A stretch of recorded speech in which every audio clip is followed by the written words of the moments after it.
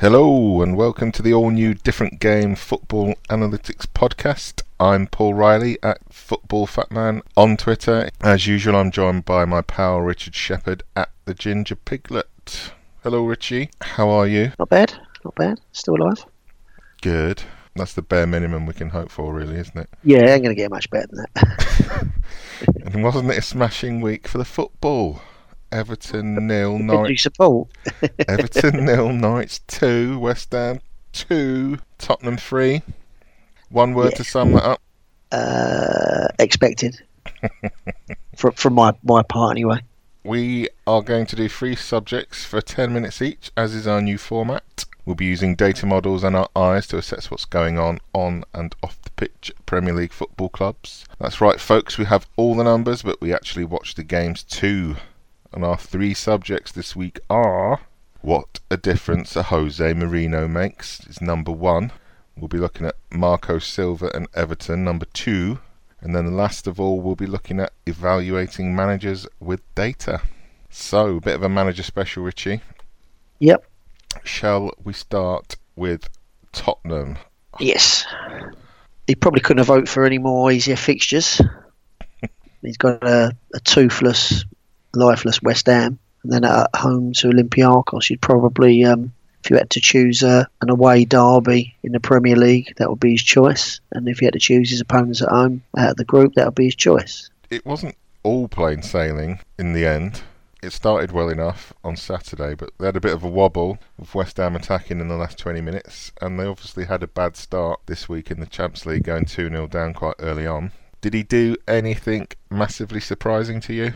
The West Ham game, he went to his sort of usual formation, 4-2-3-1, it looked to me. He's picked Aurier and he's probably asked him to be a defensive right back as opposed to an attacking one, which probably maybe the formation in front of him doesn't expose him 1v1. I thought the big thing was Kane was going away from the ball and on the shoulder, given by the number of offsides he was given, and you had the 3 behind coming more towards the ball. It looked like Son was trying to pick the ball up in the channel in the half space. One thing I would like to do, describe for the listeners what a channel or a half space is. There's 2 ways of looking at the half space. I've always referred to the channel as the vertical gap between the left back and the left centre back. That would be a channel for me, irrespective of whether they're positioned. That's where they receive it. Son would be receiving it not as high as the defenders, so he'd be in between the left back and the centre back, and in between the defence and the midfielders. Yeah, cool. Interesting that you say about Aurier there, because I thought the opposite, where he was stationed high up the side with Davies being the one to not go beyond the halfway line, if you like. I meant more the case of there seemed to be protection in front of him, whereas before it's almost like you're an attacker. Okay, fairly noticeable for me that Mourinho kind of went with that, attacking with only one side of the fullbacks. And Davies was the one who was kind of in a line with the other 2 centre backs and just trying to pick out. I mean, managers are different how they do that. I mean, I prefer to have one defender going because I'm very worried about transition. If you've got pace in your team, then it's not a concern. If you haven't got pace in your team, you kind of need bodies in the way. As you say, those channels and half spaces that Son was getting into, it's like kryptonite for West Ham after what we talked about last week. I mean, he went with exactly the same kind of setup and no one helping Rice in the middle to be seen, and they just ran a bit rampant once they got the first goal, didn't they? Yeah, I mean, the game is set up perfectly, isn't it? I mean, obviously he hasn't had a great deal of time to work with them, but I think as they go on under Mourinho, he's very big on game management. So they'll train for Plan A, then they'll do a bit of training for Plan B and Plan C. He's doing a lot of their thinking for them. So when they're 1-0 up in probably 3 months' time, that'll be classic for Mourinho. He'll have the trap set to just release Son or Moura, whoever it's going to be, quick counter-attack, and it'll probably hurt a lot more teams when they're 1-0 up going forward. Interesting you say that about Plan A's and Plan B's and C's, because he obviously going 2-0 behind midweek, he made a change early, like not even half an hour on the clock, and Dier was off. That might have been. Eric Dier came off and Eriksen came on, and as the game wore on, I think Eriksen got further forward and joined in a bit more than Dier would have. I have looked at the defending the corners bit certainly against West Ham, because that's how West Ham got back in at the end. And the numbers for Marino on corners at United were absolutely dreadful. And that seems to be the case already again, because they were proper wobbling, I thought, at the end against West Ham. Do you think that's a manager thing or just a personnel thing? Well, Tottenham have got enough big units in there to sort it out, and so had United. So I think it's a coaching manager thing. And again, the first goal for Olympiacos was from a corner. So that's something for people to keep an eye out for. Yeah, okay, fair enough. We'll watch that. What are your thoughts on where Tottenham were before? Because I've obviously gathered the numbers. I don't think people have kind of grasped how bad Tottenham have been, because, I mean, up until recently, the results have still been quite good. Yeah, I mean, I think they're a better team than their position suggests. I think they've got good players in a lot of good positions. In reality, did it get a bit stale? Is that yes. Possibly my reflection on things where they haven't invested? So I'm saying, look, no competition from places there is, but you know the routine, you know what's coming at training. There's no real surprises. If your manager doesn't appear hungry and dynamic, then the players won't be hungry and dynamic. Yeah, what I'm trying to get at, I suppose, is the fact that it's probably been going on longer in the numbers than it appears on the pitch. So last year they were only 9th on expected goal difference, massively overperformed at both ends of the pitch in terms of they scored way more than their expected goals tally would suggest, and they were letting in way less goals than the defence were conceding in terms of chances. And you know, we discussed the last couple of weeks now on the pod that that's not sustainable much beyond the season, and the warning signs have been in the numbers there for a good 18 months. We discussed it 12 months ago before Christmas, and you said, you know, you thought they were good enough to ride it out, and they were, but you can't really cheat the numbers on the long-term basis, and that's kind of come to pass. And again, this year 16th in expected goal difference before Saturday, 17th in attack out of 20, 13th in defence on expected goals. The numerical evidence, if you like, against Pochettino was quite heavy. Yeah, I think people were surprised and, you know, not shocked, if you like, but how much of a good job he's done on the surface of things, and he'd probably deserve more time. But I think time was up, and the numbers showed that. It's interesting you say that. I mean, how long a run do you think a bad run they was on? 12 months then? Longer, 18 months. Well, with 9th last year, I mean, I wouldn't say it's bad, but it's average. They've been bad this year, and for a team of talent that they've got, that's not really good enough. I mean, the other thing that's stood out going over time, and you see the picture there with the pressing stuff. You see it over time under Pochettino, 17-18 season to last year and to this year, how much the press has dropped off. And I'll send this picture around on Twitter. I thought it was deliberate, Paul. I thought it was a deliberate ploy of Pochettino that he couldn't go toe to toe with Man City and Liverpool. But you can with lesser teams. You don't necessarily have to do it. But this is like averaging over a season. It's dropped off en masse, not just against the good teams. And it's clearly not worked in terms of the numbers, as we've just been talking about. So. Yeah, I think also for Spurs last year they had a lack of midfield options, illness and injury, and pretty much left with Winks and Sissoko. And I don't think most managers would take Sissoko as a midfielder you'd want to try and control a game. No, he's not a controller. He's no Dembele. No, who is? But I was quite interested to see Sissoko come on midweek. I think him and Aurier are both half-heads. They're a bit unpredictable, but they have got some talent and physical ability between them, and I'd really like to see them put together rather than Moura, because I like Moura a lot, but I think he's a player that should go through the middle rather than the right side bit that Marino's had him so far. So I'm hoping Sissoko and Aurier get a bit of a crazy gang partnership going on that right hand side for Tottenham, and hopefully we'll get to see that, because that would be fun. So what do we predict for the year then? People get hung up about Marino at Man United and the latter period of that. He won 2 trophies while he was there as well. He did. He finished second. I know it's a very distant second to Man City, but he finished above Liverpool that year. He did. I had a look at that as well, going back, refreshing myself of the numbers. A lot of that, according to the numbers, was the fact that De Gea was keeping him out. It was an absolutely ridiculous But overperformance on the it was defensive it was side, his ultimate season. It was. which kind of skewed that a bit. But in terms of the attack, it was only kind of those Europa place levels of expected goals in attack. So I still, I think he's got something to prove, regardless of winning those trophies at United. Right, so a question for you, a quick one, to finish on this Mourinho thing. Yep. Are they going to finish above Arsenal and Manchester United? I think they will now. Yeah. I can definitely see them finishing above Arsenal. I think they might go toe-to-toe. United might go toe-to-toe with them. We're going to probably come on to Man United in the next few weeks, but Yeah, I think they're possibly better than what people think they are as well. If they go toe-to-toe with Man United, then I think Tottenham have got more firepower.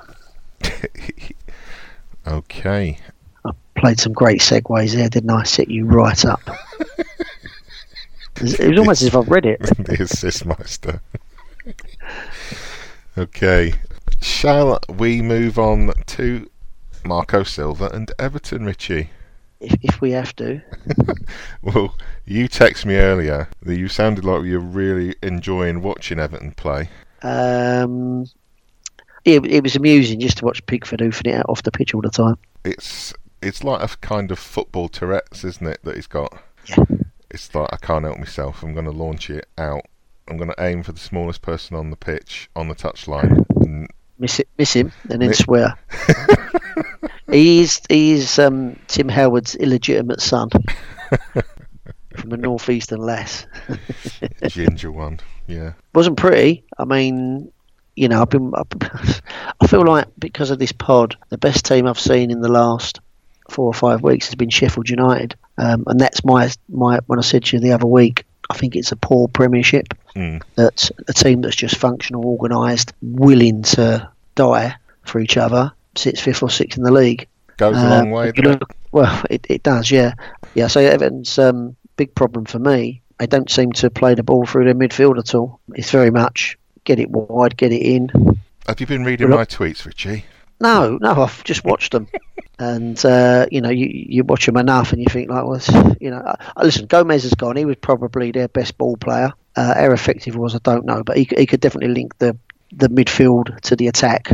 At the moment, though, I just it felt like the two in the middle just didn't touch it. Everton could be West Ham, as far as I'm concerned. Really? You've probably got a better left back. Everyone's got a better left back than West Ham. Right, on at the weekend after Norwich, or just still during the game, I tweeted that I think he's the worst manager we've had in my lifetime. Which is, You've had Allardyce. We've had Allardyce. You did like Martinez. No. So that's a pretty big statement from me, but I'm going to do positives on him first. So the defence. He's the worst manager I've seen in my lifetime, but I'm going to start with a positive. I'm going to start with a And positive. a partridge. A positive partridge. On the numbers, Richie, the only team that concedes fewer shots than Everton is Man City.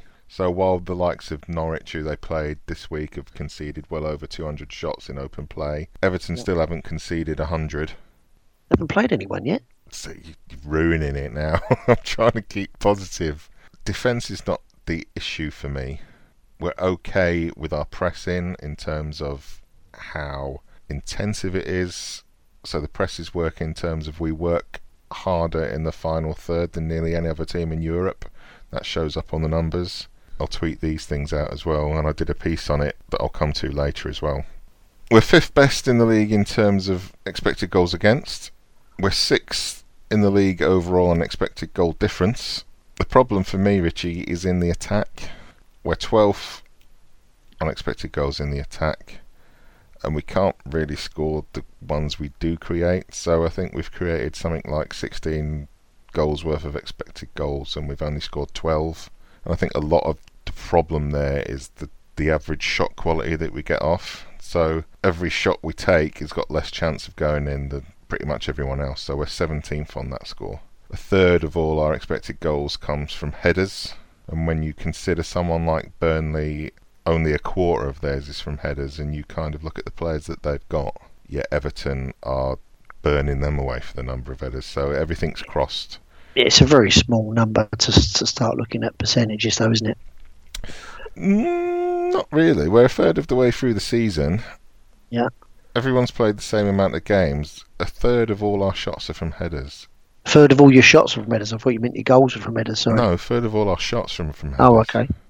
And Burnley's is only bad. 25%.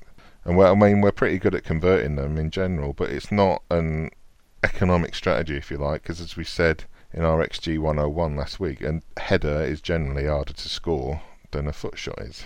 It's just much more difficult to do. So it's a sure sign you've been in the data. It's now a headed shot and a foot shot. It used to be just a header and a shot. Yeah, that's what I mean. Well, it's interesting you say about the midfield as well, because this has been a long-term bugbear of mine for many, many seasons, just not today. Have you seen us play with Iwobi? Yes. He looks to me like our best player every time he's on the pitch. He shows for the ball, involved in everything that we do when we do go forward, and we look much better with him there. And I've said about Sigurdsson before, he keeps getting started, essentially playing not as a 10 but as a second striker, never gets in any good positions to receive the ball, and he just basically like playing with 10.5 men every time that we pick him to start. Surely Mashiri's got enough money that you can take Iwobi's ball progression, getting the ball to the final third, and then Sigurdsson's delivery or decision making. Surely that's what Mashiri needs to do. Build some sort of quasi player that does that. It's got to be better than a new stadium. He's trying to wind me up now. Sigurdsson shouldn't even be on the bench, let alone starting, and he made him captain at the weekend. But the other thing is we started the game against Norwich with the front four of Sigurdsson, Richarlison out left, Walcott right, and then Tosun up front. They're all basically machines for turning the ball over to the opposition. Yes, they're all threats in their own way, but as a unit, they don't connect with one another whatsoever, and it really astounds me that Iwobi and Calvert-Lewin or Keane cannot get a game when it's so clear to see that we can't progress the ball through that midfield. It's just woeful, and this is the whole basis of why I think he's the worst manager that we've had in our lifetime, because other managers, might not have had the squad or the money. This geezer has got what we need and refuses to play it. I'll see you on Twitter early this week, pretty much summing the problem up and getting a few pats on the back from people saying why can't he see it. I think he sees these players train every day and he's got his own ideas how to put these people together to complete the jigsaw. As far as you're concerned, they're all over the place still. Well, you've seen it for yourself, Rich. I mean, yeah, but without seeing them train, what they do, it's not like our level. He trained hard with playing. They're looking at people who look like they're in form, that fit the plans they're doing. Or would you say he knows his best 11? No, because he keeps changing the team every 5 minutes, doesn't he? Would you say he knows his best formation? Well, no, no. I know what formation he keeps playing, but it's just not working, is it? The formation he's playing, do you feel it fits the players? No. Okay, right, then we've got to go.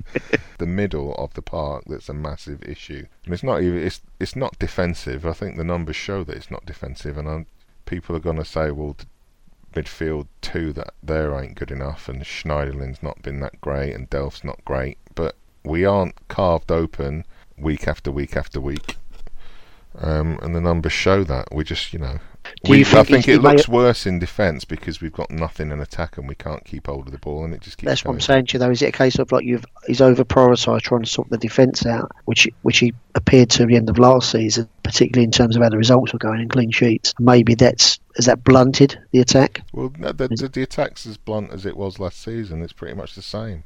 Last season, I wanted to start with Calvert-Lewin up front because he's the only one who holds it up properly and brings everyone else in, and the expected goals numbers shot up when he was in the team at the end of the season. He's not going to score loads himself, but he brings everyone else into play. Yeah. I think it's wager time. Go on. Where do you think in the league Everton are going to finish?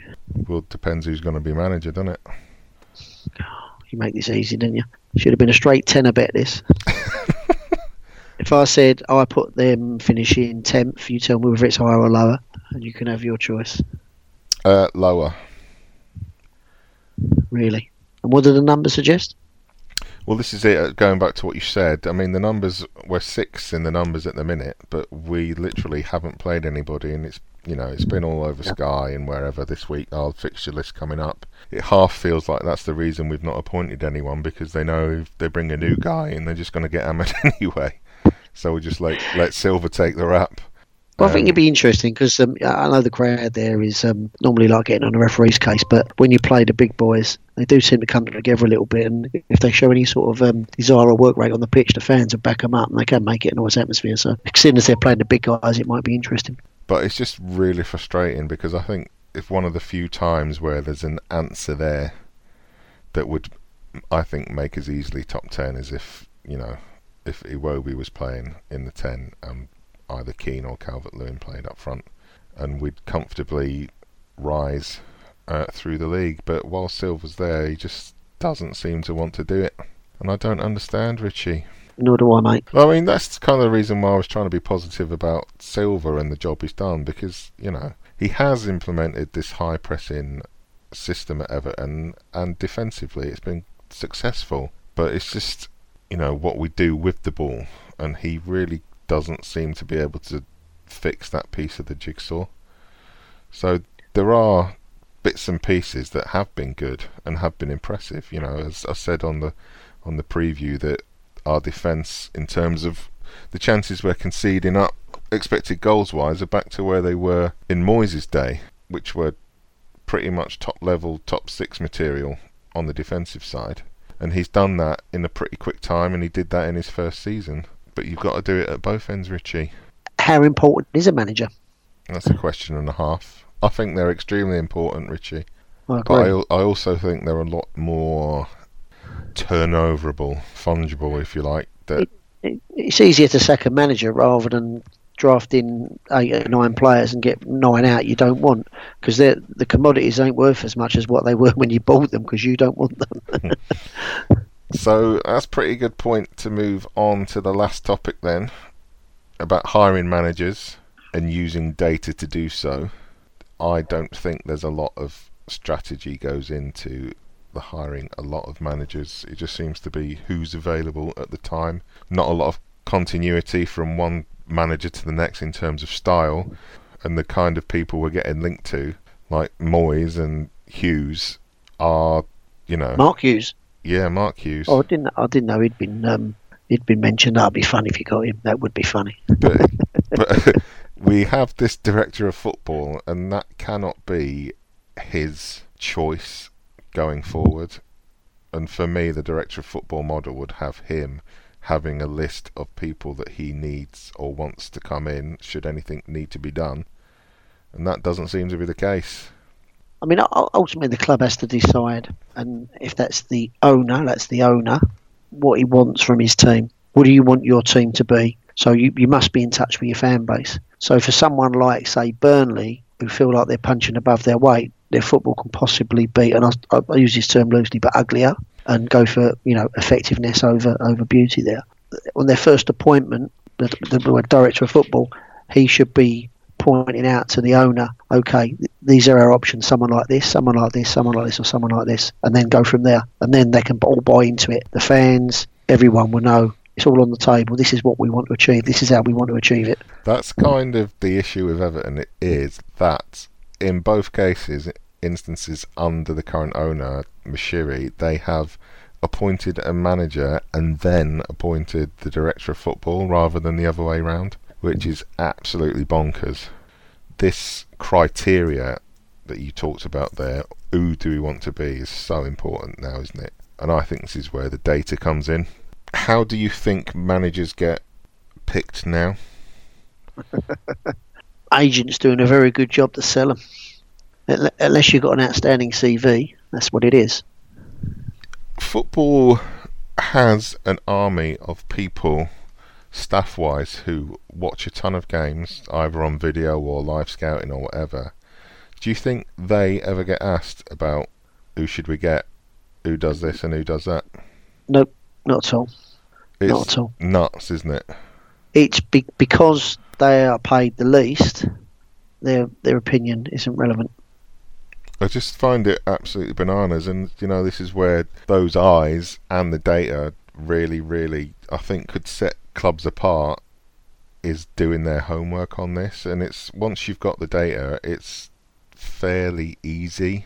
When the Silva was first earmarked that he might get the chop a couple of months back, I did, a search of Europe, top 5 leagues, and just literally did 2 metrics, which was the pressing metric and expected goals metric, and it instantly, because I've got the data ready, it took about half an hour to come up with a list of names. And the guys with the data, then I was going to listen to them. They should do, Richie. Would you, if you was in charge? It's a tough one for me to say yes. I mean, if you're going to be data driven, that's your approach, then you should be, yes. Because if you're taking their advice on the pitch in terms of maybe how you're going to set up, opposition strengths and weaknesses, scouting, then manager fits into that category. What you can't, it's also with manager, it's the metrics that you can't measure. How they are with players, man management. Well, you can do your research on that as well. Yeah, of course. Yeah, yes, but that's not really I think you do well to get a metric for that. You must say, like, well, if I've got 2 of these metrics, I could make the shortlist. I mean, obviously, I'm not in there in the right arena for metrics to be there, but you could say that. So, but then if you take someone from relative obscurity, give him 5 times his salary, straight away your fans are going, who, what? Do they buy into it? Who is this fat ginger man? But at the same time, you get that anyway. If you have a style that you want to play, it is really probably one of the easiest things to pick out on the data, and it could really, really be a good guide. I'll send the thing out I did on Everton, and the metrics I used were pretty much, as I say, the high press and the XG. And it's a fairly interesting list, I think, in terms of people like Adi Hutter at Frankfurt and Atlanta's manager, Gasperini. They're interesting names, going back to Merino. So if I was looking at a good passing style that the top teams play, like City, Barcelona, Liverpool, who else we can match to them with the data that's perhaps lower down on the scale. So on that list are Lille from France, who Merino has raided 2 of their coaches to come and go to Tottenham with him, which I found quite interesting. Yeah, I thought it was very interesting that he's treating it as a new start, isn't he? I need new blood around me. I need to reinvigorate myself. It's interesting to me as well if you look at the expected goals last year for Lille. They came 3rd on expected goal difference last year in Ligue 1 in France. But what stood out for me is how much they overperformed XG on both sides of the coin. So they only conceded 30 goals. They should have conceded 40, which is still only a goal a game. They scored nearly 60 goals in attack, so they were able to be that defensive yet score 60 goals. The expected goals for were below 50. So has Merino gone raiding that based on any data whatsoever? That he's seen that they can implement a more passing style, that they can be defensive and good in attack as well, and whether he's kind of overestimated how good that those assistants might be.